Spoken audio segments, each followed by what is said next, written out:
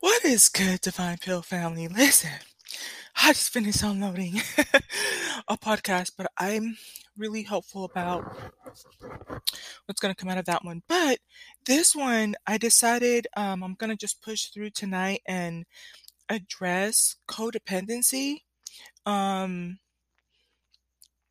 It reminds me of a community that I was in. I won't say it because what I want you to focus on is the energy. What I don't want to do is say it's this or this title, and then you say, "Well, I'm not in this title," and you're not paying attention to the feelings and the frequency of what's going on. But yeah, I'm gonna knock this one out because I don't want to stay in this energy too long. And today was a really, really good day for me. So, but I had time, and that's why I did that last podcast. But with that being said, I want to kind of get this out. It is a little bit not the happiest content to go through, but I'm definitely looking forward to another positive, upbeat, and productive week ahead. And yeah, yeah, so let's just kind of get through it. So I typed in codependency meaning because for those of you who remember or may have already listened to it, I did like two podcasts back. I think it was like 12 to 18 soulmate connections. I really liked that message. Um because when you think about it, when I was falling asleep, it's kind of like you really can have love coming to you from so many different directions. And I think sometimes it is easy to get caught up on, relationship between me and him and her and he and that type of thing. But you have love coming to you from so many different directions, and the love can mean different things, right? It can also mean soul connection, which is that deep intimacy, right? Intimacy connection that some of us, you know, I think everybody's born with it. Some of us suppress it, some of us run from it. Um, but thankfully, it's there, right? And I hope that you see the beauty of that. But one of the words that came up, and I know that we have to revisit, is the word that came up was codependency, right? I think it was the second article we were reading through, and he was sharing, the pros and the cons. And so one of the cons was codependency. Another thing that we need to address is attachment styles, but I think for the energy I'm in right now, I probably wouldn't want to address it until we get into the summer. You're welcome to do your own research on that. But I think every conscious person or divine person should be at least aware of what attachment styles are and how they manifest or show up in people so that you can navigate and move accordingly and just twirl right around them. But yeah, so let's talk about this. So codependency says excessive emotional or psychological reliance on a partner. And then so now I'm just doing a Google search here. Let's go with this one. So it says, what are the signs of a codependent person? So I just want you to think about this. Be honest with yourself. And in being honest with yourself and shedding light on it, you'll be able to kind of just heal yourself the way that you need to. Maybe you've heard this before, but now you're looking at it with a new, fresh pair of eyes. All right. So, um, signs of codependency, and this can be in yourself or in other people. And I think he said there's 8. So they have difficulty making decisions in relationships, right? So it's like, well, I know I like you, but I don't want to commit. I need time to think about it. We need time apart. um, this is difficulty making decisions in relationships is, you know, more than 3 months and you are not able to determine that you both like each other enough to try to grow together, understanding that you're both going to be growing as individuals but growing in union, and of course that you're not going to be perfect. Like to this day, my parents, I swear to God, if we were to wait until they were perfect for each other, they would not be married. No way. No way. Absolutely not. Absolutely not. 4 grown kids, a grandchild. retired, my parents, if they had waited until they were perfect for each other, they would still not be married to this day. Okay. But they understood, and that's one of the things that's so beautiful about watching their generation is they knew that kind of stuff. They talked about it, but they're like, okay, I'm doing this, I'm doing that. I see your qualities. I want to grow with you. And they have grown together and they still have their little personalities and whatever, but this when it's a codependent, it's difficulty making decisions in a relationship. This is, going 3 months, 6 months, a year, no commitment, 3 years, 5 years, 8 years, no commitment. I've heard even as much as 11 years, 20 years, still no commitment. Okay, so that's a sign of codependency. Difficulty making decisions in a relationship. It's just a lot of tug and pull and uncertainty. And this just reminds me over and over. One of my favorite things that I remember hearing from April Mason was when you look at a divine masculine. Well, she doesn't use the word divine masculine, but she says a man is going to bring order and structure to your life. And a boy or someone who's not fully mature is going to bring chaos and disorder. And so here, this is an example of what chaos and disorder looks like. Difficulty making decisions in a relationship. Okay. Difficulty identifying your feelings. So one minute they kind of like you, one minute you kind of like them, another minute, um, it's very much that Alicia Keys song. I keep on falling in and out of love with you, right? Difficulty identifying feelings. You don't know how you feel. You don't know how they feel. One minute you're high vibrational. One minute you're low vibrational. One minute you're in a 3D. One minute they're in the in the 5D. And between you and the other person, it's just a lot of difficulty identifying and pinpointing what's going on. Okay. Difficulty communicating in a relationship. And this was one thing, one of the reasons I like, and because I listed three of my favorite tarot readers. And those are my bays, and that's who I go through. And I'm glad I found them, and I'm not gonna go anywhere else outside of that.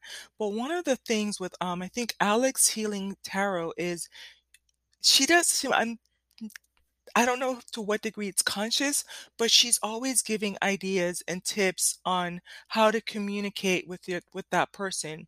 And one of the things I remember talking about it's in my podcast like way back. I don't know if I took it down already, but one of the things I was saying is I noticed the similarities between Christianity and and tarot reading, right? Because I wanted to make sure I don't mention a certain community or whatever. But what happens is you go to church and you hear the pastor talk about his relationship with God, and you see everybody else, praising and singing and hallelujah, and them talking about their relationship with God, but you are not in tune with God. And so when I was talking about the Church of Tarot, it's like you go to this person to find out how your person is feeling, and they say, well, this person is going through this, that, and the third, and um, they're not telling you really what you need to do is have this conversation with your counterpart. This is how you grow the relationship. This is how you foster it. These are the things you need to talk about. Talk about your finances, about your dreams, your goals, your aspirations, your fitness, right? The children, the development, being enlightened, right? But when you start to look at it through those lenses, because understand, Virgo North Node, I analyze. So sometimes I could trigger people. I have to caution that because sometimes I feel like people get salty, but I'm just here to give the people what, I was made for. I analyze things. So when I'm sitting there and I'm looking at it from all the different angles, it's kind of like, and understand that even with reading, so understand I'm not opposed to them. Like I said, I have my three favorite, I have my bays, but the strength is they give you tips on how to grow and build and talk to and be in communication with your divine masculine. or your counterpart or your significant other, right? And keeping in mind that with the tarot readings also, the energy is fluid. It's changing all the time. Just the same way, like I remember 2 days ago, um, I got up, beautiful sunshiny day, got to sleep in. I had been pampering myself, and then I went for my walk and I was just feeling funky. And I'm like, well, everything is fine in my life. I'm walking peacefully. The weather is perfect. The birds are singing. And I'm like, this is weird, but yeah, just feel funky. And you pull my energy on that time, and he would have pulled, oh, your divine feminine is just in a funky mood. And then it's kind of like, oh, okay. And then pull it later that night, and it's like, oh, your divine feminine is just on cloud nine. She is, you know, you can imagine her riding her purple unicorn and just happy, and she's twirling all around her house and happy, right? But at the end of the day, you need to be able to be in communication with your significant other, right? What's wrong with asking them how their day went and how they're doing and keeping the information and the communication going? But that's one thing. Difficulty communicating a relationship, it really, really should be that simple. If you can't text your babe and be like, "Hey babe, how's your day going? How was your meeting? Um, how was your visit to your parents' house? Did you pick up everything you wanted from the grocery store? Hey, do you want to go work out?" Like, if you can't have that type of communication, there's difficulty just communicating. It's a sign of codependency. Okay. You also can have different things, like I said, with gaslighting, orbiting, ghosting. Maybe if something difficult comes up, then either you or that person will just prefer not to deal with the difficult situation, wait till things fizzle out, and then try to come back and act like nothing happened. Okay. Next one, valuing the approval of others more than valuing yourself. And this one, I have seen this, but it's the need for validation, right? And I think that when we talk about relationships, then it starts to turn into, well, I don't have value because I'm not married and I'm not in a relationship, right? And so we go about wanting to now attach our value based on if this man loves me or is showing affection to me or is in my life. Okay? So there's approval. It's kind of like, see, he does love me. See, he did send me flowers. See, he did send me something for Valentine's. See, he is in my life. See, here's a photo of us together. He did take me out to dinner. See, so he does approve of me, so I do have value, right? But we do that. And so then when they break up with you or they've grown apart or they never wanted to be with you or they discard you, now you feel like you don't have value. And it can, kind of put you in a spiral bind where now you have to go find the next person who can show that you're a person of value. And I think as we're raising the consciousness, we're starting to understand, you know, being discarded does not mean that I don't have value, right? Um, Different men coming into my life and saying, well, we got to know you, you're just not a fit. We're not compatible with you does not mean that I'm not still a beautiful person. You know what I'm saying? And sometimes it can be hard. Sometimes we can be tough on ourselves.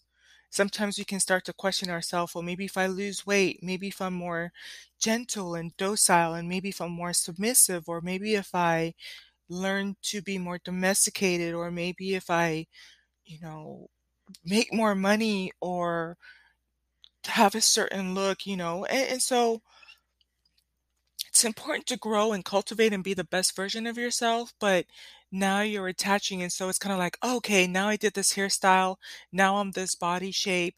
When this person comes in, it's like, oh, okay, now I have value. This is the look I need to maintain because he's saying that I'm attractive. He's saying I have value, right? So just something to think about. Lacking trust in yourself and having poor self-esteem. So with this one, trusting in yourself. That's an interesting phrase. And having poor self-esteem.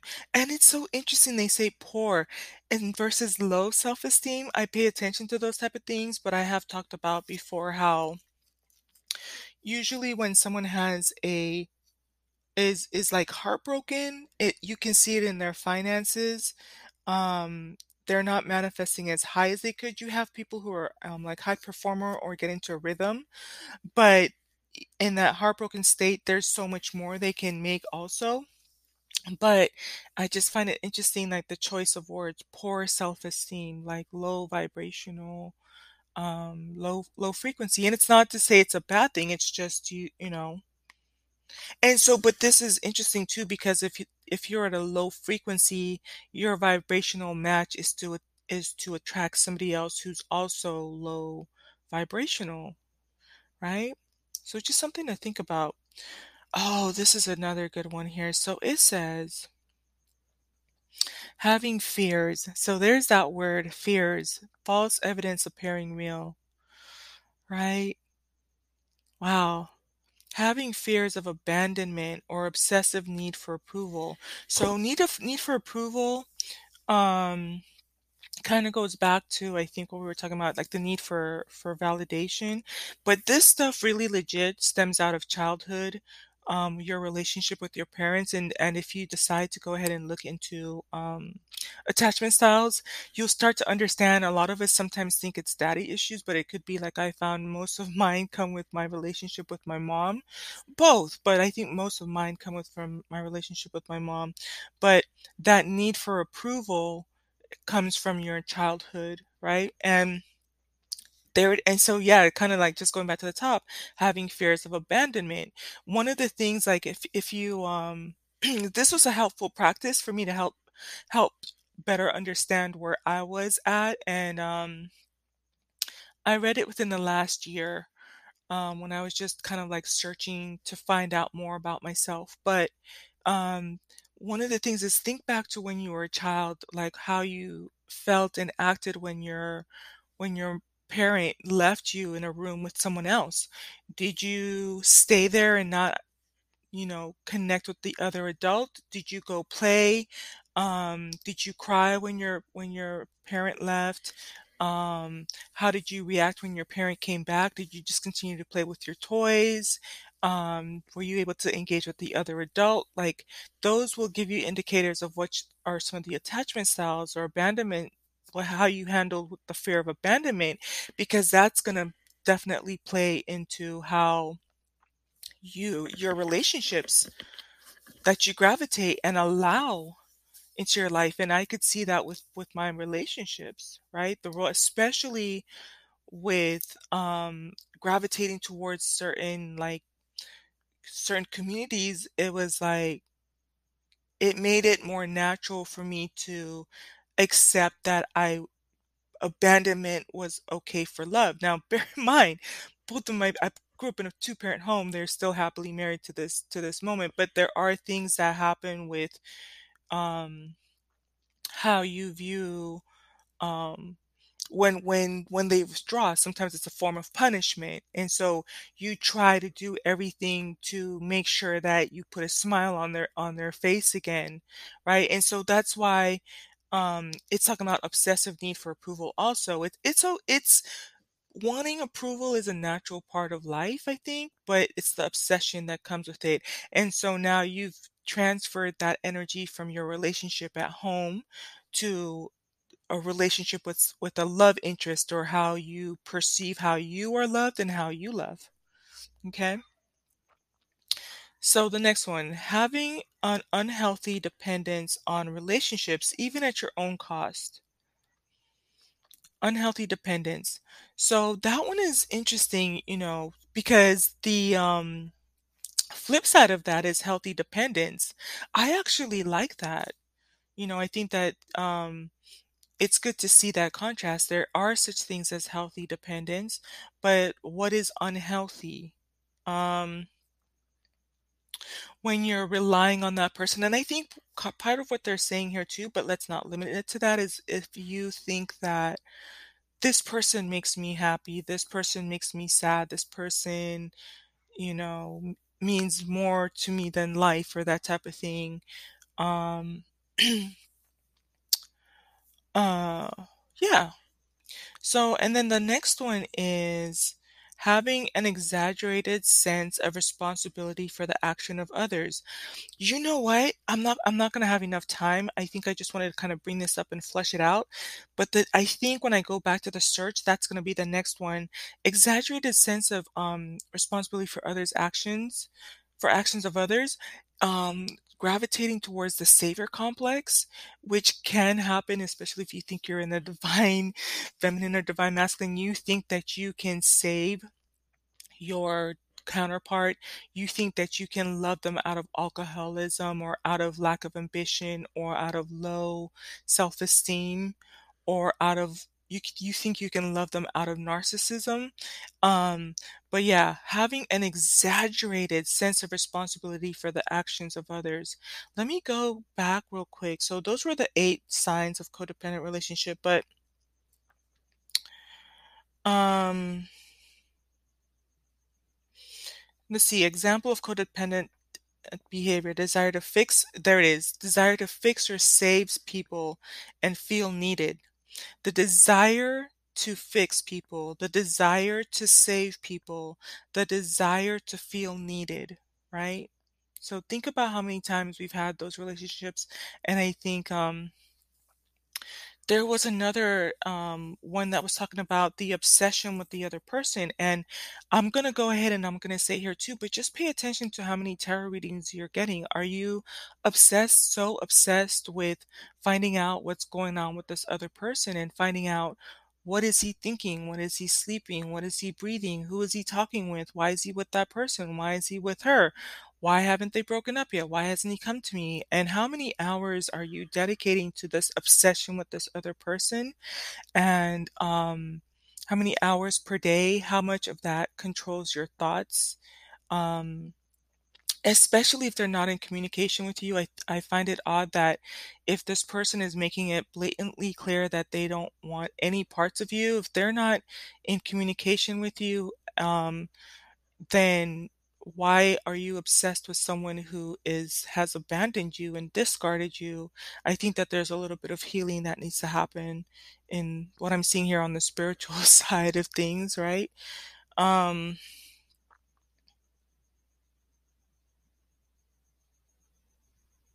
yeah. So it says codependency is learned behavior that can be passed down from one generation to another. It is also known as relationship addiction because people with codependency often form or maintain relationships that are one-sided, right? So when you listen to some readings, it's one-sided because you care what they think, you care what they want. You're invested in finding out, like, do they love me? Did it? And spending hours in different people and watching that kind of stuff. And they could care less. They could give a rat's ass. They're living their best life, sleeping with who they want to, in a relationship with who they want to. And, they're not in these tarot readings trying to find out, well, does Rebecca love me? And is she thinking of me? And what is she doing now? Is she sleeping now? Is she feeling great? Is she feeling bad? Is she in a crisis? Like what? And so it says here, maintain relationships that are also emotionally destructive and or abusive, right? Um, let's finish out with this one. How do I stop being codependent? So here's 8 steps. Contextualize your codependent tendencies. So just kind of like contextualize is another word I think for like put things into context, right? Analyze it. Analyze it for yourself and just make sure that the checks and balances are okay. You might have to dig around a little bit more and just make sure that you're as healthy as you need to be. You might check and find out that you're perfectly fine and that you're healthy, and that's okay. Okay. Some of you might need to fine tune and tweak some things here and there, and that's okay. Next one, practice small acts of smart selfishness. Okay, small acts of smart selfishness. So now you're tuning into your emotions and your thoughts and kind of putting the focus back on you versus like, what's going on with them? What if you were to, replace one tarot person with looking in to see what's happening with him and that interest, and finding out what's going on with my money, what's going on with my finances, what's going on with my purchases, what's going on with my business. When is the best time to do a transaction? When is the best time to buy a property? When is the best time to um, do this marketing campaign? Uh, how do I hire more employees? Like looking into tarot and planetary placements on how to leverage like Taurus and Jupiter and those type of things. How many of those readings are about you and about your wealth and about your entrepreneurship, like your wealth, your success, your abundance, and pulling stuff into you? The other one is get to know your own true needs. Okay. Next one is be practice clear, direct communication. I love this article right here. It's from mindbodygreen.com. How to stop being codependent, 8 steps from a therapist. Practice clear, direct communication. And again, I love, love, love that. I have observed it, from my experience coming out of Christianity and then coming into spirituality for these tarot readings. If you love someone, I'm not the biggest fan of you trying to manifest back someone who discarded you, but the next time they come around, what are you going to communicate? How do you maintain that communication? There's a lot of books on how to talk with them and how to foster a nurturing relationship. And I will probably be incorporating more of those because it's healthy for you to have communication with family, with friends, and soul connections, right? But practice clear, direct communication, and that might mean that you might want to ask for commitment, right? And that you are going to set your limitations, right? The next one is stay on your side of the fence. Oh, wow. Next one is noted, nurture your own unconditional self-love. I'm glad to see this here because I've been saying the unconditional love is for you. Listen, so you mean to tell me all this time I've been saying this is out here by a therapist? Nurture your own unconditional self-love? Woo! Let me screenshot this. The unconditional love is for you. Wow. Number seven. Number seven, let go of your stories. Mm, that's interesting. I wonder if they could elaborate on that. I will come back to that one. I have like 3 minutes left. The last one is release attachment to outcome. Let me just see if she has a little bit more on that one. Letting go of the stories. I kind of like it. I can agree with that because it's like I'm in a space myself too. I'm not trying to hold on to any stories where they're low vibrational. Here goes. Recognize worst case scenarios as they surface in your mind. Stories keep you in a painful loop of trying to control others when your time and energy would be better spent on connecting with your own feelings, your own needs, desires, and values. Letting go of stories honors life, opens you to possibilities, and respects others' right to be on their own distinct growth journey separate from yours. I love that. And I'm embracing that. Um, I can feel the growth in that, but I look forward to, I already know, like even between now and the summer, the stories, I have cut down substantially on the stories, and I will continue to let go of the stories of what I thought in the past relationships, right? And so, but that's healthy, and that means you have to be intentional about it, and it's a part of your raising your consciousness. So I hope this was a blessing to you. I hope that it helped. Um, and we are going to let go of this energy. Like I said, probably we'll visit attachment styles in the summer. But looking forward to having a great week. I should have put my baby to bed, my fur baby. Anytime it's like sunset, he gets really finicky. But when I go out there, he's gonna be so happy to see me. I'm gonna give him his little snack to go to bed, and that's it. So let me just. Okay, okay, all right. So be blessed until the next pretty podcast. Peace.